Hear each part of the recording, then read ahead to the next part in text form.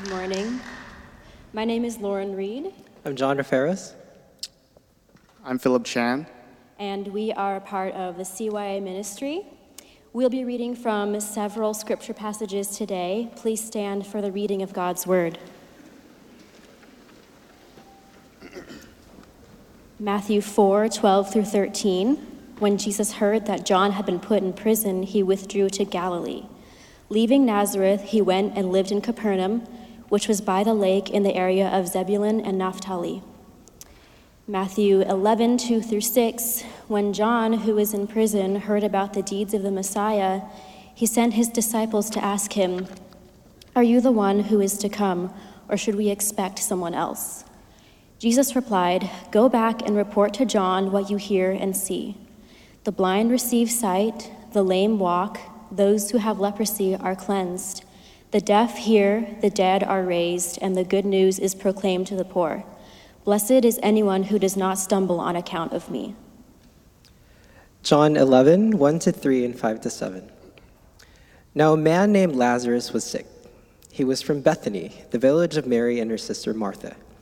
This Mary, whose brother Lazarus now lay sick, was the same one who poured perfume on the Lord and wiped his feet with her hair. So the sisters sent word to Jesus, "Lord, the one you love is sick." Now Jesus loved Martha and her sister and Lazarus. So when he heard that Lazarus was sick, he stayed where he was 2 more days, and then he said to his disciples, "Let us go back to Judea." John 11, 17-21. On his arrival, Jesus found that Lazarus had already been in the tomb for 4 days. Now Bethany was less than 2 miles from Jerusalem, and many Jews had come to Martha and Mary to comfort them in the loss of their brother. When Martha heard that Jesus was coming, she went out to meet him, but Mary stayed at home. "Lord," Martha said to Jesus, "if you had been here, my brother would not have died." 2 Corinthians 1, 3-5.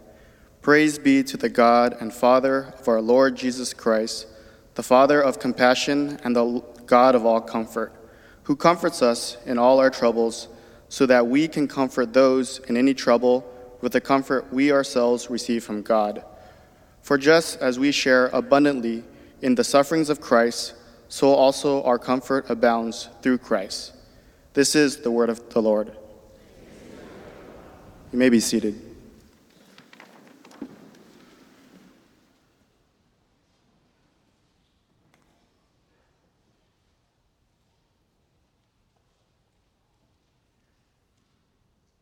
Welcome, church family.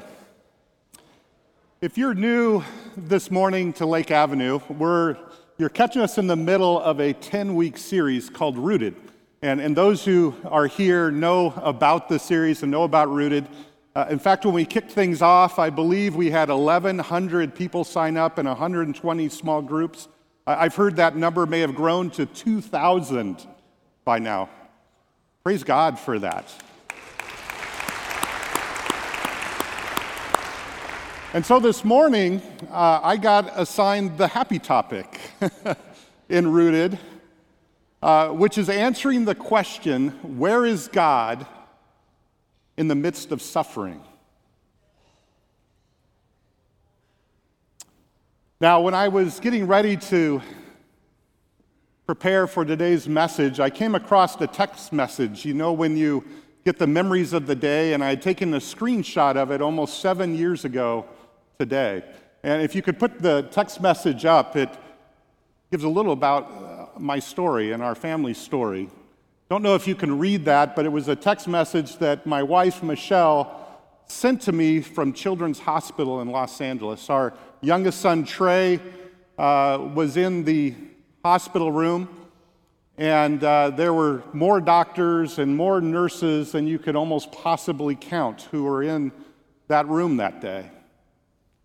And she writes that Trey was having seizures again, that he was trembling, and now there's 3 doctors, there's 8 people, and if you look at the bottom, there's now 14 people in that small hospital room.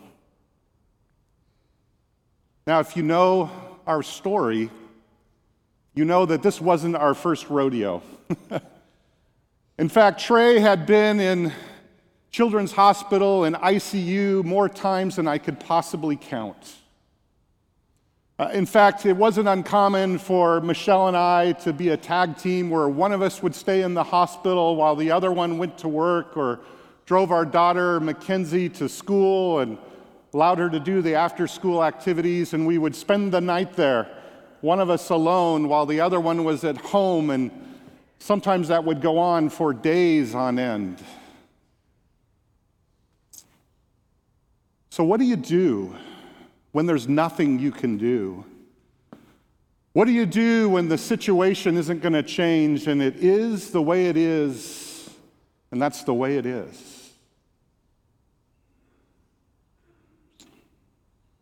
Trey was born with a non-immune system, and so within 6 months of his birth, he was on life support with bilateral pneumonia, and we rushed to the hospital.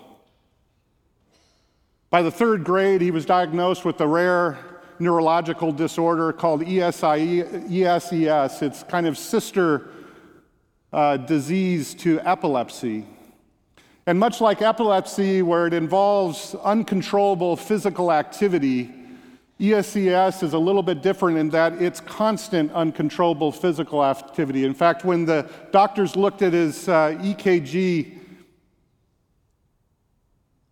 and his brain waves, the brain waves would not only cross in different lobes of the brain, which wasn't unusual for an epileptic patient, but for the very first time, they said, we watched his brain waves transfer hemispheres of the brain, and we'd never have seen that before. In fact, the doctors went on to explain that if you don't treat ESES, it's kind of like white noise, and your brain can't rest during normal sleep cycles. And so to cope with that condition over time, the brain starts to shut down and will eventually turn into a vegetative state. In fact, we had doctors tell us that if they weren't able to control the symptoms, that Trey wouldn't make it until he's 12 years old. And if his body made it that far, his brain certainly couldn't survive. So what do you do when there's nothing to do? When it is the way that it is and nothing will change? We learned a few years later that Trey's symptoms were actually more complicated than we thought. The treatments that he was receiving weren't totally working, and so he would go in and out of having seizures. There would be times that he would black out at school, that he would bolt from the classroom, and that he would have breathing disorders to the point that we had to drive him to the hospital. On the way, we didn't know if he would live because he would stop breathing for minutes at a time. We were devastated. It was a dark season of our lives. By the 5th grade, Trey was assigned by the school district a one-to-one nurse. In fact, there were months at a time that he couldn't go to school, and when we had to remove furniture out of his room because of fear that he would have a seizure and hurt himself. And sometimes his seizures wouldn't last just for a moment, but they would last up to a week or 2 weeks long, where he would lose speech for days. He would thrash around uncontrollably. So what do you do in those types of situations?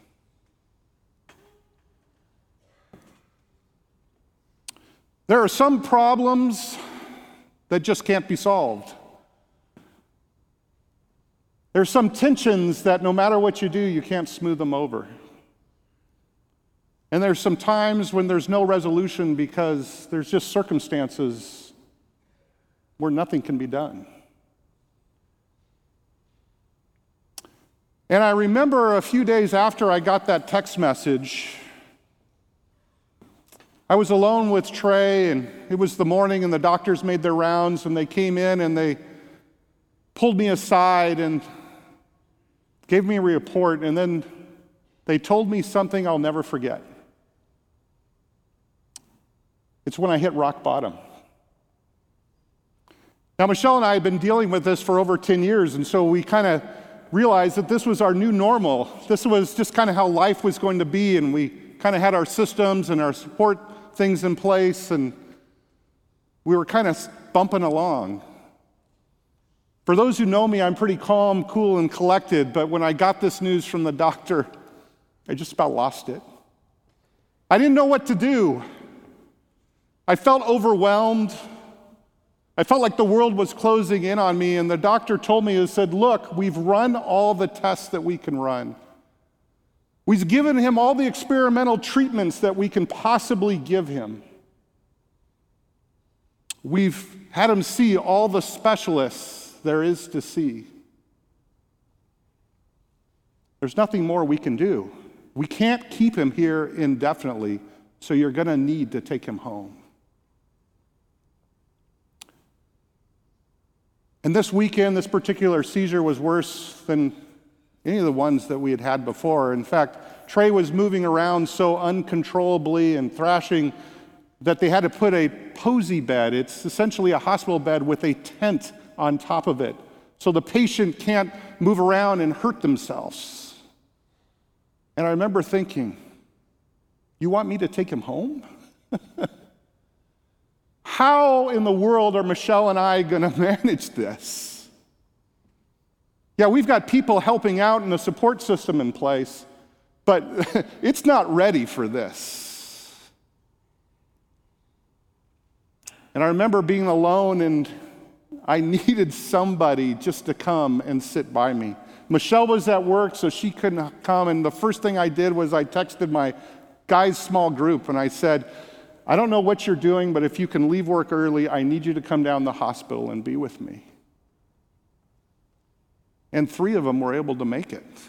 And I remember as they came, and they kind of staggered when they arrived, and when each one came, I would go downstairs and sit outside at Children's Hospital in the playground where other kids were playing, and I just shared my story with them.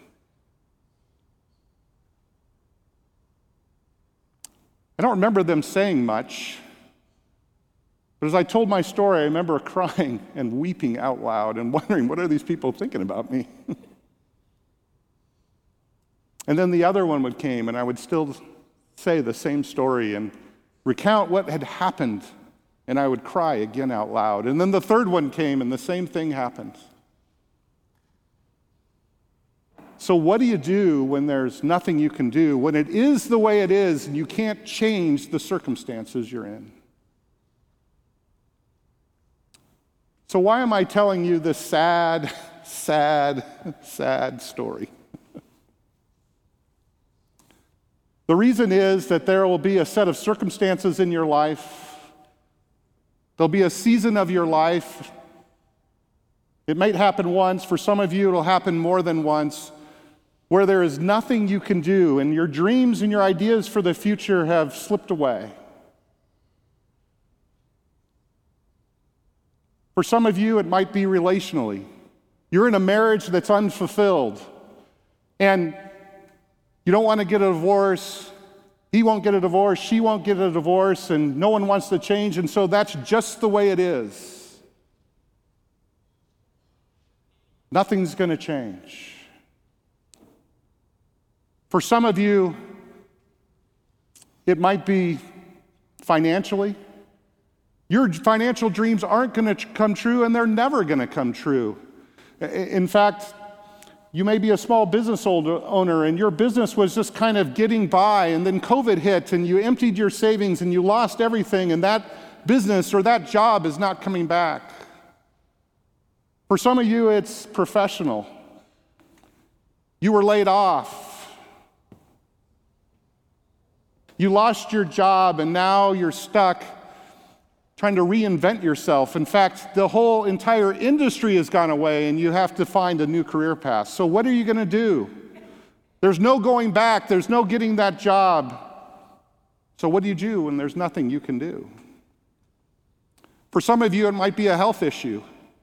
The doctor's diagnosed whatever it was that you have, and you're not going to die from it, but there is no cure. It's painful. It's chronic. And there's no amount of treatments that are going to make it go better. You just have to live with it and get by with it. Nothing's going to change. It's what it's going to be for the foreseeable future. For others of you, it might be academic. You didn't get high enough score on that entrance exam, or your grades weren't good enough in high school to get into the college that you wanted to get into, or the grad program that you wanted to do, and there's no repeating high school or doing your undergraduate program again. And so that ship has sailed. So what are you going to do when there's nothing that you can do? For some of you, maybe you've lost a loved one. I've sat by several of you who've lost a spouse, and some of you may have lost a child. And they tell you that over time, things will get better. But they don't. And every time you crawl into bed or walk into that room, you're reminded that person is no longer there. And you're alone. And you cry out to God saying, God, where are you in all of this? And you can't bring that person back, so you just have to move forward. So what do you do in the times like that? And then there's the whole internal battle where we get jealous of other people. It's easy to get angry. It's easy to get bitter. And it's very easy to compare, isn't it? And you know what's really irritating, especially if you're in the church and you're part of a Sunday school class or a small group, is they oftentimes have a regular devoted time to prayer and praise requests. And if you've ever been going through a difficult season of life and sit there and hear people share, it can be tough. And everybody else, it seems like, is reminding you, not on purpose, but everything they say and everything they share seems like they have no idea what you're going through, and the problems that they're facing don't even get on the scale. In fact, their lives are so perfect, and you kind of walk away and you say, God, why not me? I remember sitting in our young married Sunday school class that Michelle and I helped start, Home Builders. And it was about 4 or 5 years after our marriage, and I remember what seemed like kind of a barrage every week of a new announcement of somebody getting pregnant, and people would celebrate because that was where we were in life. And for Michelle and I, it was a difficult thing to hear because we didn't know if we'd ever be parents. After 4 miscarriages, we didn't know if that could be us. And so when people would share about being pregnant and even their second child, I remember driving home from church one day and looking at her and saying, will that ever be us? Will we ever be parents? And that's just the way it is. And there's nothing we could do about it.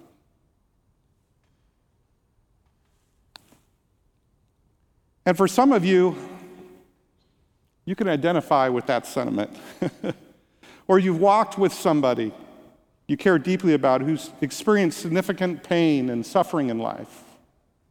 And to get to the epicenter of the emotional kind of center of this struggle, you ask at times, where is God in the middle of this? There's the moments where if we could just have the calm assurance that God was there, that he knew what we were going through. He didn't have to do anything, but if I just had some sort of sign that he knew, I would be okay. In fact, some of you would be praying to God and even not sure that he existed. In fact, some of you have asked yourself, how can there be a good and loving God and allow this to happen? And you start beginning to question your faith and wondering if God is even real. If you're in this place, I want to speak specifically to you today. I want to bring you kind of to the end and the point of this message and tell you this. In answering the question where God is in the midst of suffering, I want to tell you that God has not forgotten about you. God's not punishing you, and God hasn't abandoned you. God hasn't forgotten about you, even though it seems like he's forgotten about you. God's not punishing you, although you might think, is he trying to teach me a lesson, or what have I done to deserve this? And God hasn't abandoned you, although it feels like he's nowhere to be found. And one of the things, if you've ever been in that situation, before we jump kind of to the heart of this, for whatever reason, I think there's a little bit of hypocrisy in all of us when we start to question our faith during times of great pain and suffering.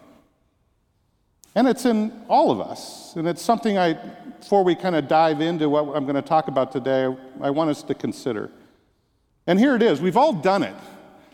For whatever reason, when we hear about somebody else that's going through a difficult circumstance, whenever we hear about a tragic loss, it doesn't really significantly impact our faith if we don't know who the person is that's going through it. In fact, many times we hear a prayer request or something that's happened in another part of the country or another part of the world, and we may stop and feel sad about that individual or that circumstances and pray for them. In fact, we might even go a step further. If they're an acquaintance or somebody we know, we might send them a personal email or a sympathy note, but after that's done, we kind of go on the rest of our day, don't we? We're thinking about where we're going for lunch or what store we got to do to run that errand, and we just kind of move on with it. But something that's interesting is that when that same set of circumstance hits us or somebody close to us that we love, it is devastating. It's emotionally overwhelming at times. And we question God. How can you possibly allow that to happen? And our faith starts to unravel. And we wonder, does God even know that I exist? Does God even know what I'm going through? Does he even know my name? And if you're in that season of life or that set of circumstances and God has your undivided attention, I want to tell you today that you can take to the bank that God loves you, that he knows your name, and that he cares for you. And the reason I can say that with confidence is that John, the disciple of Jesus, the very person as an old man who wrote the most famous scripture verse that I think ever existed, John 3:16, that same John who looked in the face of his Savior and said, when I look into the eyes of Jesus, I see love. And it's just not any kind of love that fades away. It's love that lasts forever. And John, who penned these words, for God so loved the world that he gave his one and only Son, that whoever believes in him shall not perish, but have eternal life. That very God who loves you, who cares about you, and knows your name. If you're in a situation where you're thinking, gosh, what did I do to deserve this? What is Jesus or God trying to teach me in the middle of this? I can tell you with assurance that God loves you, he knows your name, and he knows what you're going through. Because he sacrificed his Son and poured out his anger, his punishment on him for your sins, because that's how much you matter to him. Amen.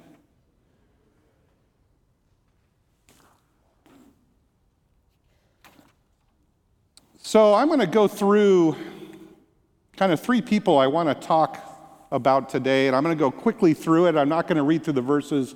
You kind of heard that earlier. And I want to illustrate the point that we're talking about today about pain and suffering and kind of anchor that with you.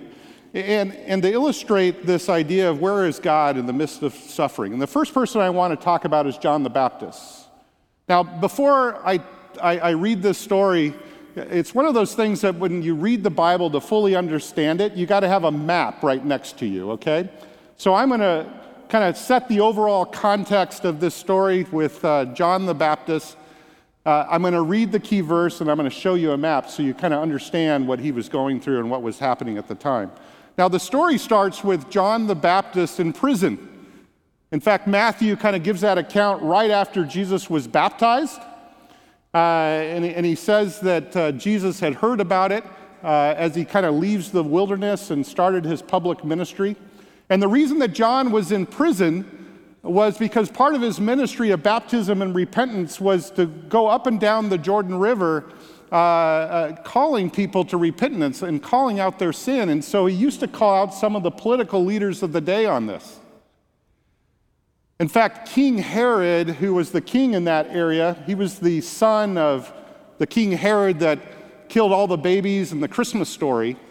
His son, Herod Antipas, was the king, and he had a niece named Herodias. And Herodias ended up marrying King Herod Antipas's brother, Herod Philip, and it was kind of a big deal. And you got to read your Bibles. There's interesting stuff like this, right? And so after a little while, Herod's niece, Herodias, his brother, Herod Philip, goes off to Rome on a trip, and Herodias has an affair with King Herod's other brother while he's gone. I mean, this is kind of weird in any kind of sense. In fact, it was a big scandal back then in any day and age. There was no internet, there was no kind of social media, but everyone knew about it, and it was salacious.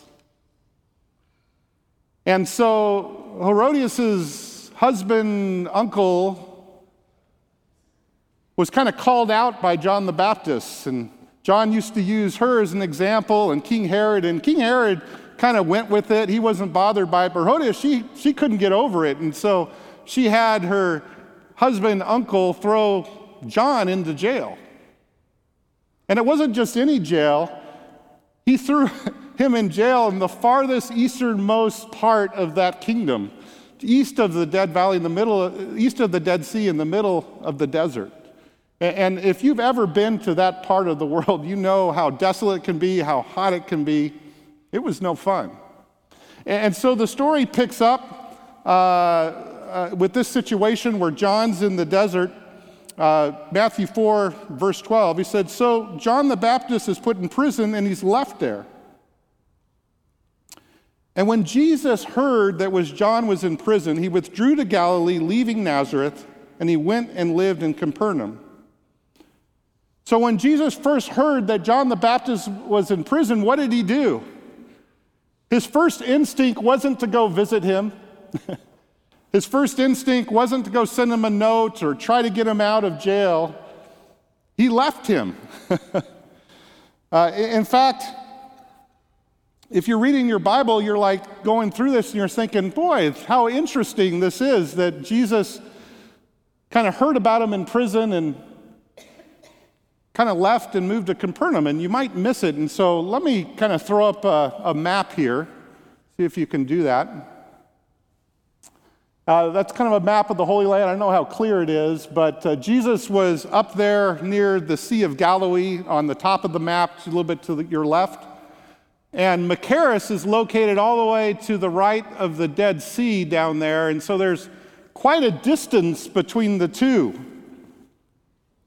And as you kind of look it over, you can see that instead of going down to Machaerus, John actually went north. And if you could go to the next slide, and then the one after that, he actually went the opposite direction to Capernaum.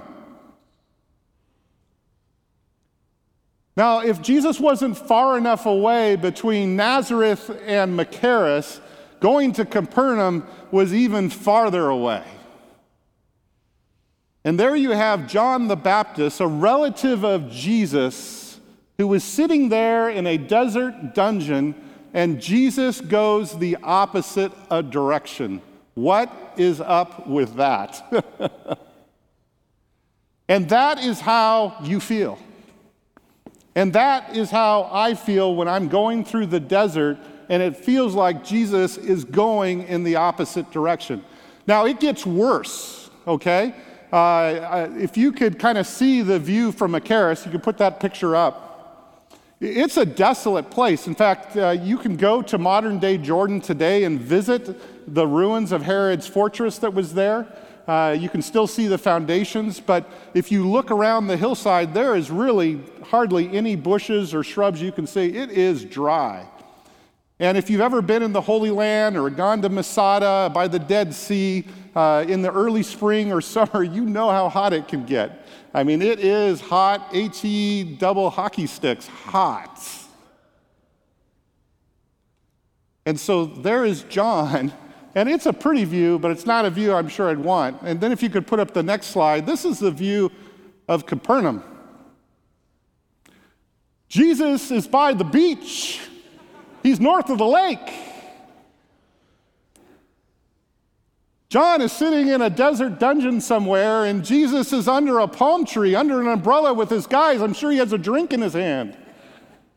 And John is wondering, where in the heck are you? Don't you know about my situation? Don't you know about what I'm going through?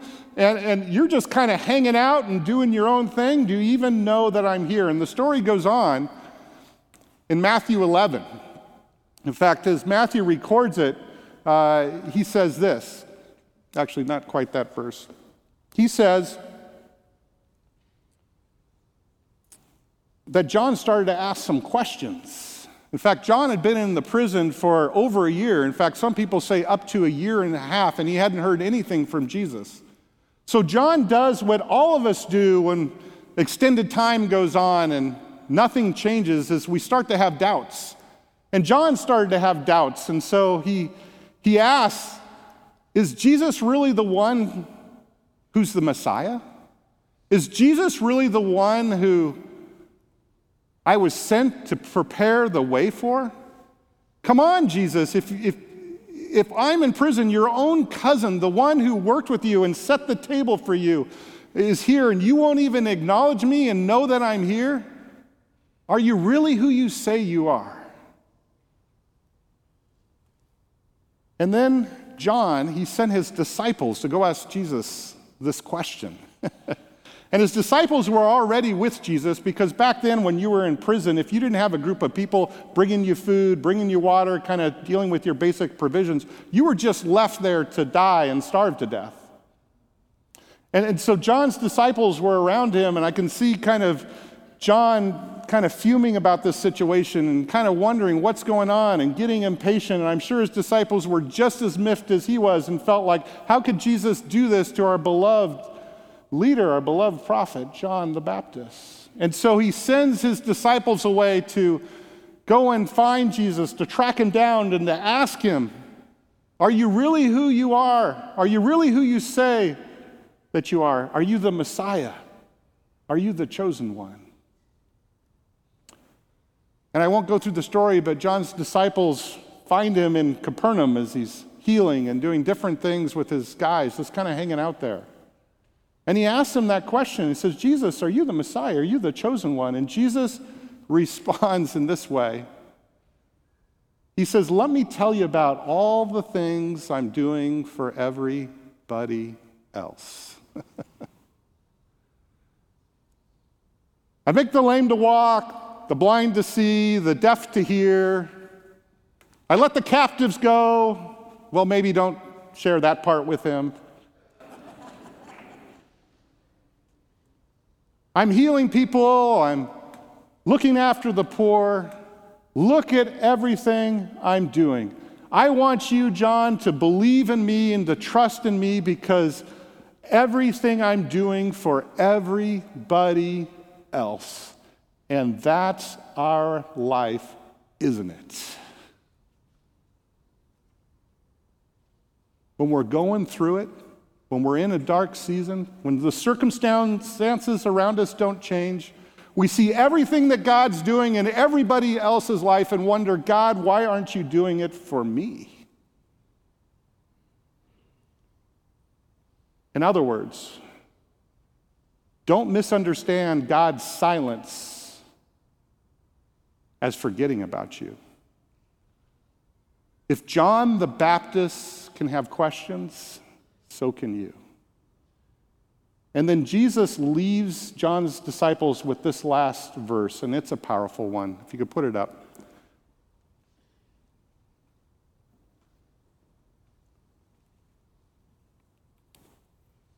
the verse is, "Blessed is anyone who does not stumble on account of me."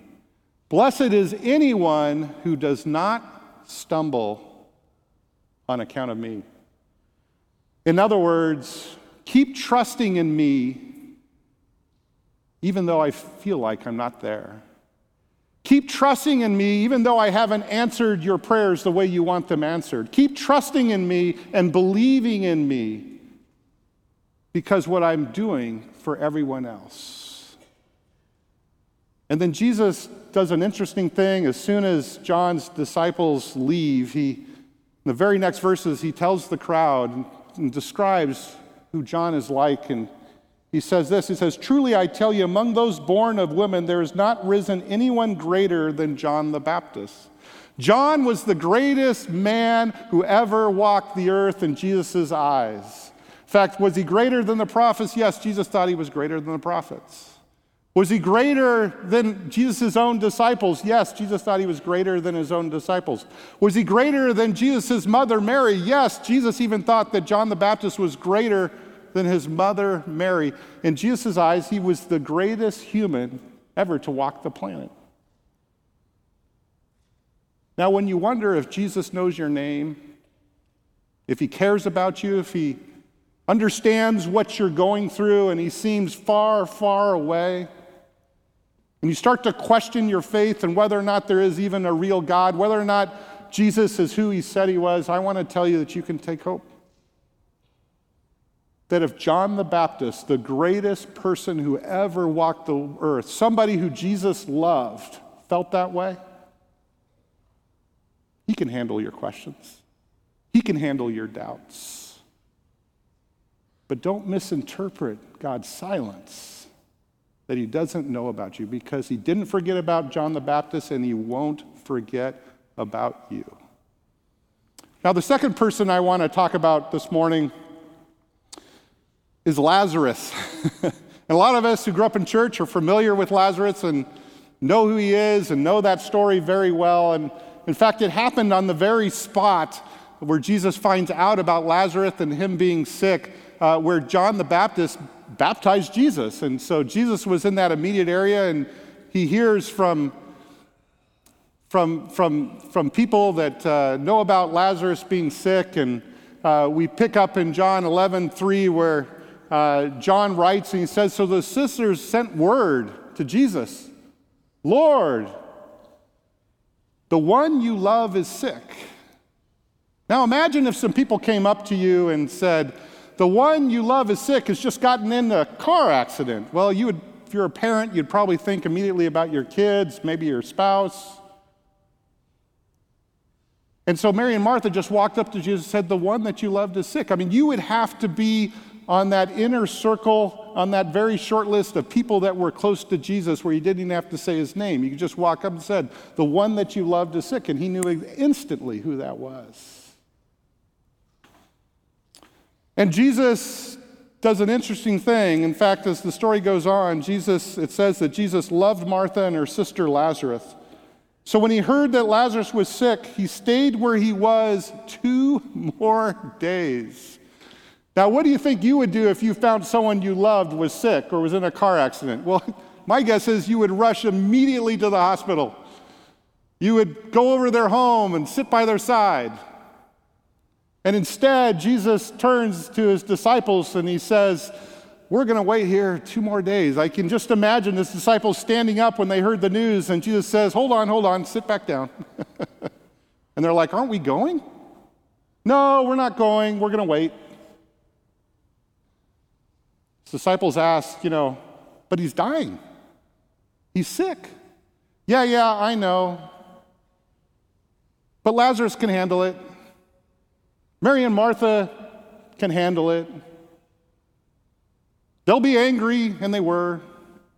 They'll judge me, and they did. They'll not understand what I'm doing, and they didn't. And Jesus waited 2 days, and Lazarus got sicker and sicker and sicker, and he died. And Jesus loved him. Don't misunderstand. your suffering as God trying to punish you. There are times where God doesn't come through the way you want him to go through. There are times where you just want relief from that situation. There's no relief in sight. And the outcome that you feared most actually takes place, and you wonder, does God know my name? Does he know who I am? Does he even care? Does he love me? And God loved John the Baptist, and God loved Lazarus, and he loves you too. He's not trying to teach you a lesson. He's not angry with you and trying to discipline you. He loves you. And he wants the best for you. Now, the third person I want to talk about this morning, it's actually Paul the Apostle. Now, if you know the background of Paul's life, he actually started out as being the chief persecutor of the early church. He was Saul at the time, and he would go around in Israel and he would hunt down new Christians, part of this movement called the Way. And he would find out who they were, and he would arrest them, and he would throw them in prison, or he would stone them just simply because of what they believed. And then Paul, who was the only apostle who wasn't part of Jesus' disciples, he didn't share in Jesus' earthly ministry, but as he was on his way to the road to Damascus, he saw Jesus in the form of a spirit, and his life was transformed forever, and God recommissioned him to share the gospel of Jesus' death and resurrections to the Gentile nations. And when he had this revelation and he goes back to Jerusalem and knocks on the doors of the different church leaders, they open it up and see him there and they say, whoa, this has got to be a joke. He says, no, teach me all that you have. I've been called by God to do this. And I can only imagine the shame and the guilt that Paul must have felt when he talked to family members and close loved ones of the people that he had arrested and the people that he had killed, and looked them in the eyes. There were no words he could possibly say. That same Paul, when he started to preach, word got out quickly, and the same religious leaders who had commissioned them to persecute and kill Christians now wanted to persecute and kill him. And so it wasn't uncommon for him to be in certain cities and teaching in the synagogues or the public square, and he'd have to leave town at night just to flee for his life. This very same Paul, who was shipwrecked multiple times and didn't know if he would live, writes these very words to the church at Corinth. In his second letter, he writes this. He says, "Praise be to the God and the Father of our Lord Jesus Christ, the Father of compassion and the God of all comfort, who comforts us in all our troubles." Now, that word comfort is not the kind of comfort that is sympathy or empathy with a pat on the head or, a side hug and you can stay in there, you can hang on. This was the kind of comfort that was energizing, that was empowering. That when you got this kind of comfort, it would kind of steel you to get through, to sustain whatever you were going through. And so Paul, as he's writing about his own circumstances, he says, I want you to view God as the Father of compassion, the God of all comfort. Now, what's amazing to me is that Paul describes God this way, when later on in that same letter, 12 chapters later, he talks about having a thorn in his side. A thorn in his side that God, for whatever reason, had allowed him to suffer, and we don't know specifically what it is, but most theologians believe that it was something that was prolonged, something that lasted for a while, that was painful, and it was embarrassing. Some think it might be seizures. Other people think that it might be some eye disease or a skin infection, but it was something that wouldn't go away. In fact, Paul asked God to take it away, and he chose not to. And in this very letter, God opens up with, God, You're the Father of compassion, the God of all comfort, who comforts me in all my troubles, not just some of my troubles, just not any of my troubles. In all of my troubles, you comfort me.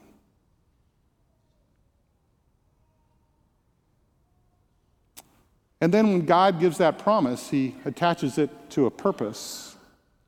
And he says this, the reason why I've come to comfort you is so that we can comfort those in any trouble with the comfort we ourselves receive from God. So that we can comfort those in any trouble with the comfort we ourselves receive from God. In other words, I want to comfort you so that you will go and comfort others. I want to comfort you in the middle of your situation so that you can go and comfort others. Now, if you've ever been in a situation where somebody who's gone through something that you've gone through walks into the room, meets you at the hospital, calls you on the phone, there is a bond between people that have gone through and suffered the same thing that's instant and immediate. And if you've gone through that situation, you know exactly what I'm talking about. And so what Paul is saying is that I comfort those so they may comfort others, is that when you go through suffering, when you go through times of your life where you don't know where God is, if it's ever going to end, if anything is going to change, when you've been with somebody who's been there and you're still there, no words are necessary. You look eye to eye to them and you don't even have to say anything because they get it. They know what you're going through. And there's something life-giving when you've suffered and gone through something and you're with somebody who needs comforting. It is life-giving for the person being comforted. And if you're in that situation, suddenly you realize there's a purpose for what I went through. Something good could come out of what I'm experiencing. To be able to be face to face, eyeball to eyeball with somebody and to share your story and know that they get it and they understand. And your story may still be going.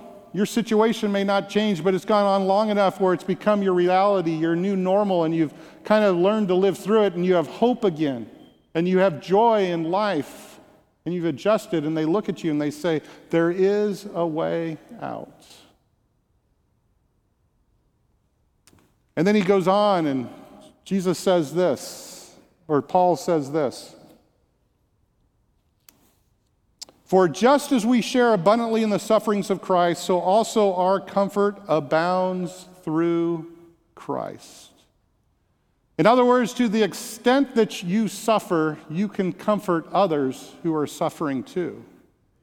In fact, a lot of scholars look at that part that talks about Jesus' suffering, and they say it's more than just Jesus suffering at the end of life, but it's Jesus in his human nature has gone through all suffering that we've gone through.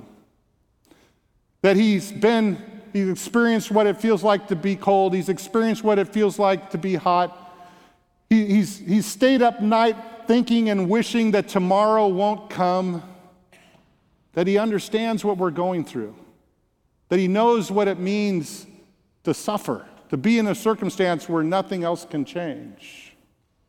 And through that and in that, he's empowered to help others and to comfort others. Don't misunderstand God's apparent absence, that he's abandoned you and he's no longer there. God sends other people to be with you. In fact, I love how my sister-in-law described it when she was a kid and kind of bantered around our family, is that other people are like God with skin on.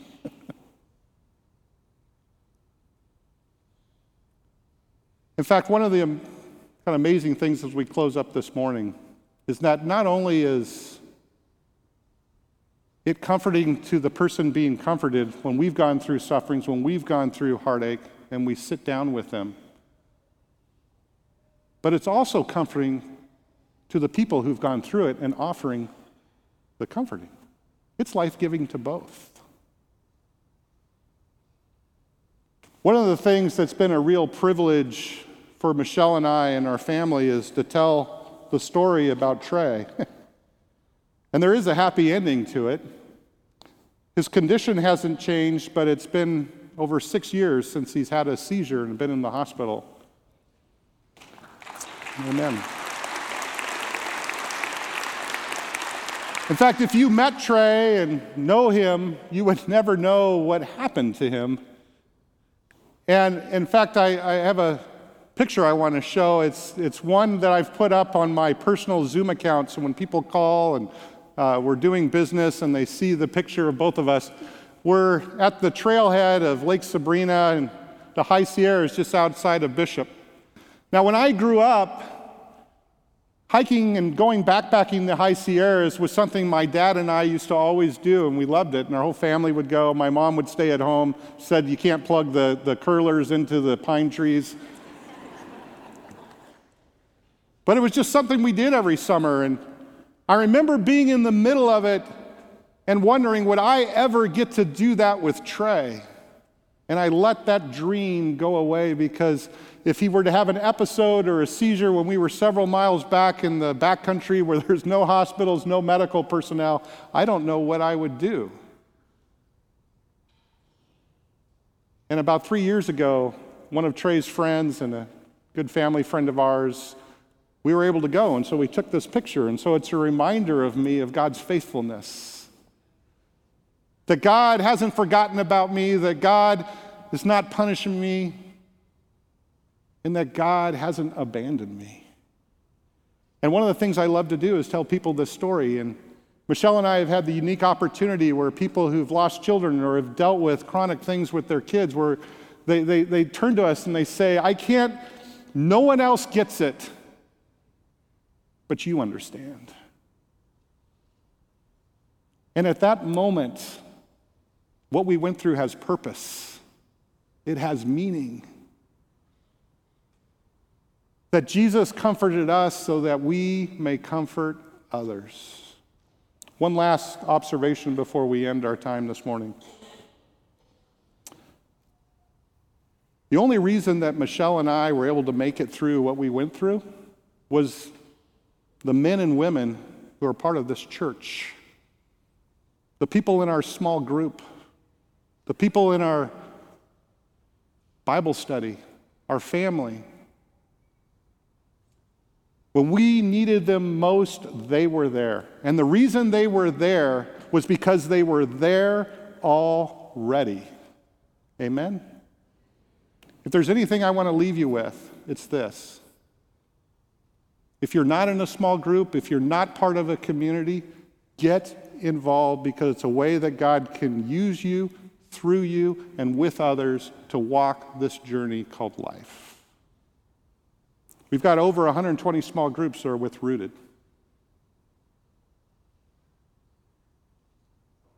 That's amazing. More than the curriculum and what we're going through is the fact that people are together sharing their life story together. You could throw the curriculum out, substitute anything you want together, is that real life is happening, and that's how Christians were meant to live. You can't do this life without other people. You can't just show up on Sunday morning and watch on Zoom and think, you know what, that's enough. You've got to get involved. You've got to get plugged in. In fact, a pastor I heard say this. He said, circles are better than rows. Circles are better than rows. I mean, Matthew John's sitting and saying, Jeep, I make a living talking to people in rows. You can't say that. But I'm telling you, circles are better in rows. One of the things I love about this church is the history of adult communities and small groups where people are around tables and they're sharing life with one another, and they're praying with one another, and they're going to hospitals with one another. They're celebrating with one another. They're crying with one another. And that's where real life happens. Where is God in the midst of suffering? He's there. He's present. And he does that through you, and he does that through me and each other. Let me pray for us. Heavenly Father, God, you are the God who's the all-knowing God. You care for us. You love us. You know what we're going through at times, God, when we don't think that you know, and we don't think that you care, and that you're the farthest away possible. Lord, I pray that you strengthen us with the comfort that you promise, that you allow us to speak into one another's lives, to build each other up, to walk alongside, to give hope where there's no hope. And in that, Lord, we will praise your name. Amen.